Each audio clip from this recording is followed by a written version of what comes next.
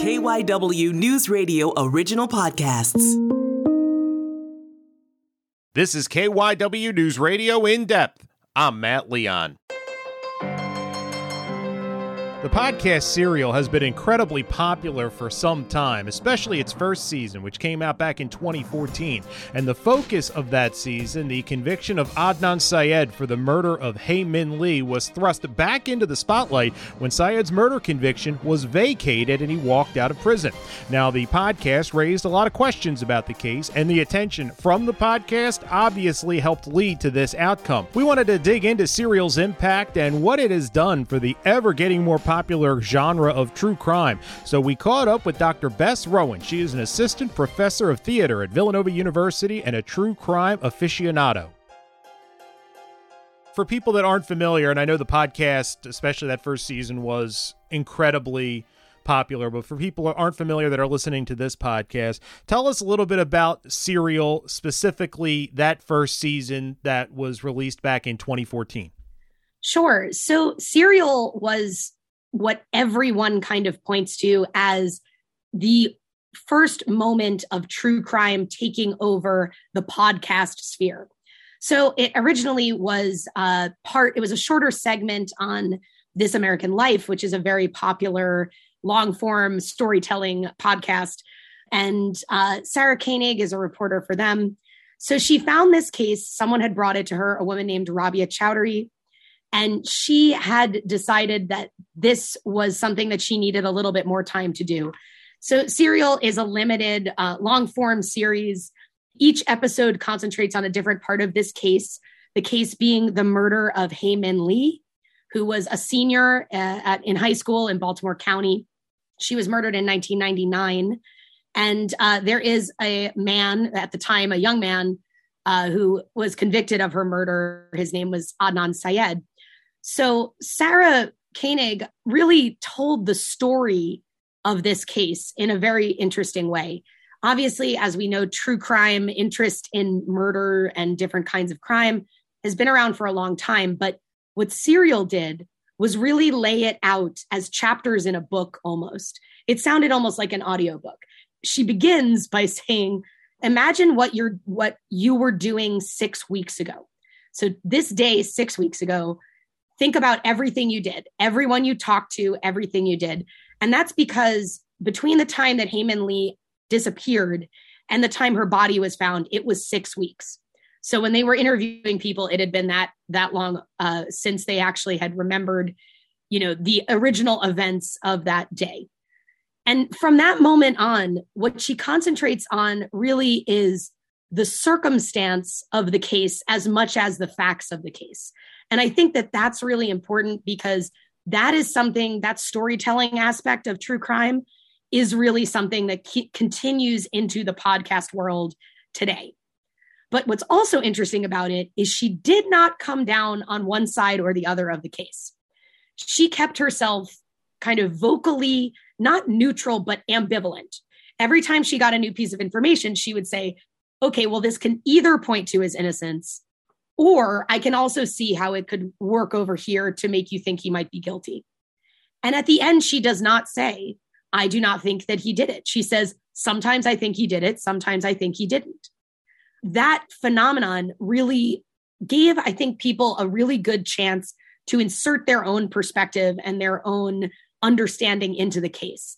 And that podcast has been downloaded over 300 million times.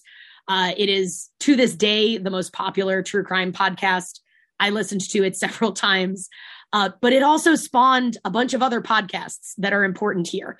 So the first is Undisclosed, which is actually Rabia Chowdhury's podcast with two other lawyers. She's the one that brought the case to Sarah Koenig to begin with. And she continued after Serial was finished to kind of really lay out the legal aspects of things and talk about some stuff that there wasn't time to include in the original Serial. There's also Truth and Justice by Bob Ruff, which at the time was called Serial Dynasty, before they were told they couldn't use the word serial in their title. And those podcasts also created this idea of people with different kinds of expertise weighing in on a true crime case that everyone was familiar with. So all of that together means that Serial has not just an individual impact, but a web of podcasts that create this really important infrastructure into how we discuss true crime in the podcast sphere. And of course, nobody knew very much about this case really outside of the Baltimore County area until this happened. So the fact that there's an HBO documentary series, The People versus Adnan Syed, that came out a few years ago, the fact that he originally got a chance for a new trial, even though that didn't end up happening, this all came out of the attention people paid to that podcast and the podcasts that responded to that podcast. So as we're talking about this recently, Syed's conviction was vacated. We've all seen the footage of him walking out of jail, and this kind of brought the impact that Serial had back to the forefront. And regardless of how much credit you want to give Serial and its offshoots for the nuts and bolts, what they uncovered, what they presented, the attention that this podcast shown on this case is a big reason why we got to where Syed walks out of jail. 100%. I don't think you can make any other argument, because there are podcasts entirely devoted to wrongful convictions or attempted wrongful convictions. Maggie Freeling just won a Pulitzer Prize for her coverage in her podcast about wrongful convictions, particularly for an episode where she has to deal with the fact that someone that she's been investigating this entire time might actually not be wrongfully convicted. And she finds that out in real time on the podcast. It's very interesting journalism, but yeah, it's important to remember that Serial didn't solve this case, right? This case is not solved. This case has actually just been unsolved in certain ways. Whether or not you believe in Adnan's innocence or guilt, his trial was not done properly. And so we have to either retry him or go after the people who actually probably committed this murder. So Serial really showed that putting the spotlight on a case can get audience members of all different walks of life, of all different professions, involved in putting pressure on a government, on a police force to really take another look at this case, because there is no particular reason that they would have done this themselves, I think. And, it's also not the first time that nothing has happened in a case for a very long time until a podcast has happened. The other very famous example of this is Payne Lindsay's podcast, Up and Vanished, which people sometimes give credit as solving the Tara Grinstead murder. It did not. Never on the podcast did it kind of come up with new evidence that nobody had seen before that actually led to the eventual arrest of two people for Tara Grinstead's murder. What it did do was shake the trees. And all of a sudden, people were talking about these things in town, locally, and they hadn't talked about them maybe for a while. And suddenly it became very obvious that people knew who had done this, supposedly. It was just a question of getting enough evidence. There is another case that actually recently the podcast generated some new interest in pursuing evidence to arrest a gentleman named Paul Flores, who was the last person who was seen with this student, Kristen Smart. The podcast that talked about that is called Your Own Backyard. And they generated a huge amount of interest that led to new searches of the suspect's house and his parents' house. And they arrested those people and they're taking them to trial. So there are at least 3, including Serial, where the podcast has generated interest and a kind of fire underneath people to get going on these older cases. So I'm curious what you think. This is obviously an impact. If a wrong has been done, it is obviously very good to shine a light on that, get more information out. But I would guess there's also kind of a boomerang effect to this, that people start seeing problems, start seeing conspiracies, and that conspiracy theories is a whole different podcast discussion we could have one day. But everything is suspect. Is there a possibility that for every good podcast that goes in good faith and really investigates and does the work, we get 10 of people that are just trolling Twitter or just throwing opinions around or not understanding how the processes work, and it just clouds things, making it worse for everybody? To put it briefly, yes, 100%. I think that there are obviously people are quick to point to these positive examples. And I think because these positive examples are really impressive, but there are 3 of them that I could think of off the top of my head. And there are tons of negative examples. And the negative examples I can think of are really the ones that are focused on trying to spend a lot of time exonerating people who probably have already had a lot of resources put to their exoneration. So it's not necessarily new or, in my opinion, the best use of our resources for people who truly wouldn't have other options. Honestly, for me, people can disagree with me, but for me, Stephen Avery is one of those. Making a Murderer, impressively big series, came back for a second part of the series. When meanwhile, there are murdered and missing Indigenous women all over the place who don't have 12-part series on Netflix. There are other groups of people who really are being erased and forgotten about. And that's not to say that I don't think that there are other people who have been wrongfully convicted who deserve the time and energy, but there are also victims out there that we haven't found and that we're not looking for.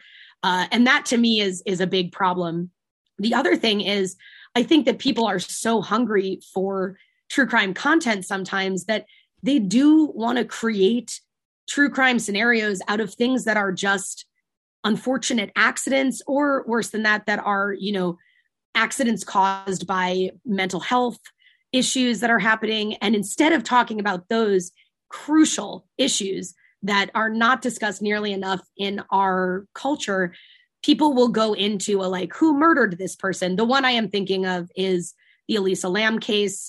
There is a documentary on Netflix about the Cecil Hotel that goes into her, what I think honestly was an unfortunate accidental death that was a result of a mental health episode. And people want to put all sorts of other things in it. And they want to, anything from someone murdered her to something supernatural happened, instead of dealing with the reality that this is actually a great opportunity for us to talk about the challenges of being bipolar and of having to deal with particular mental health crises by yourself while you're traveling. So why use true crime resources to create a crime when there are so many people who already are victims of crime that we could be talking about? And that's I think, the problem. The other problem there, of course, is that, and this exists for Serial as well, is that when you deal with the death of a victim, you also have to deal with the fact that they can no longer speak for themselves. So then you have to talk about, okay, what is the ethical responsibility of talking to the family? If you didn't know that person in life, and even if you did, what right do we have? We want to focus on the victim, but where are the boundaries there? What's good taste and what is, voyeurism there? And this is something that got leveled at Serial pretty quickly was, we're not talking very much about Hae Min Lee. We're talking a lot about Adnan Syed, who, if wrongfully convicted, that is another victim, a secondary victim in this story, but we are still missing the primary victim because her family did not want to be involved, which is their right. So then do we still tell that story? Do we still tell it for someone else instead of with someone else? I actually don't think, for example, that Hae Min Lee's family has ever financially benefited off of any of this programming or, intense interest in this case. And that is a problem, is that the podcasters tend to be the ones getting money off of that instead of that money going to a victim's family. There are exceptions to that, of course, but that's another thing that I think ethically approaches the issues that people want to point to about the negative sides of true crime podcasting and storytelling. Yeah, specifically in this case with the Serial podcast, if he's wrongly convicted, then you're righting a wrong. But regardless of how it plays out from that side, you kind of point this out. All the focus is on that. Here's a family who still lost a loved one That's not changing.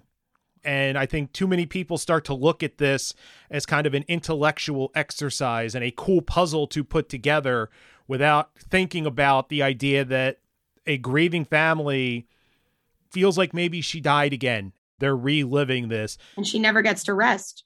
Yeah. And I don't know, is that worth it to right a wrong? I don't know. But I think that's a part that we all kind of blow past in wanting the excitement of the true crime. 100%. And it's so important to me when I, as someone who consumes a lot of true crime media, and I focused on this when I taught my gender performance in true crime class, you have to remember that the victim is a person. We have to talk about person-centric true crime, right? Like, it's not just, a whodunit that happened on TV and, great, the actor is going to stand up at the end of that scene and we just get to focus on the facts of the case. Someone's life is part of the facts of the case. And I think the goal with true crime is always a question for people. Like, why do we listen to these stories? What are we doing here? So here, I think part of the goal, if you look at it as, okay, this is a wrongful conviction, part of the goal is to get Adnan released and get a rightful conviction. So the point of relooking at it is to say, okay, what can we learn from the mistakes that were made here? At that point, unfortunately, it needs to be a combination of making sure that we are honoring Hae Min Lee as a person and being factual about what happened to her, and also acknowledging that that doesn't help her. It can only help the next person. It can only help the next case. And that's a really hard jump to make because, yeah, what does that do? I mean, does that give her family closure? I don't know. I mean, a lot of families of victims say closure is not really a thing that happens. How could it be? It doesn't bring someone back. And I think that, yeah, as you said, I mean, the idea that this keeps coming back and it doesn't end, we think of a murder as final. It isn't. There's a court case. So then the court case happens. He's sentenced. Years later, serial happens. There's a lot of focus on this. It kind of goes away for a while. Adnan gets a new trial. That kind of goes away. That's right around the same time that HBO creates the miniseries. That's a few years ago. So nothing comes of that. And he actually, at that point, he had exhausted every legal possibility of an appeal. He was done. So the family probably thought this is truly the end. And then this comes out of nowhere after this case after this new law, where you can reapply to have your case examined if you were sentenced while you were still a minor before you turned 18. So this really came out of left field. And I can't even imagine what her family must be feeling because, again, regardless of if you think Adnan did it or not, there's no winning for them here. It's just constant reminders of the worst moment of their life. They really need to do a better job of figuring out how they can help the family in this situation, whether that's saying, okay, we understand you don't want to talk about this and we should not force you, but do you want to create, some sort of a trust? She loved field hockey. Maybe we want to sponsor someone, create some sort of charity situation in addition to stuff the family's already done.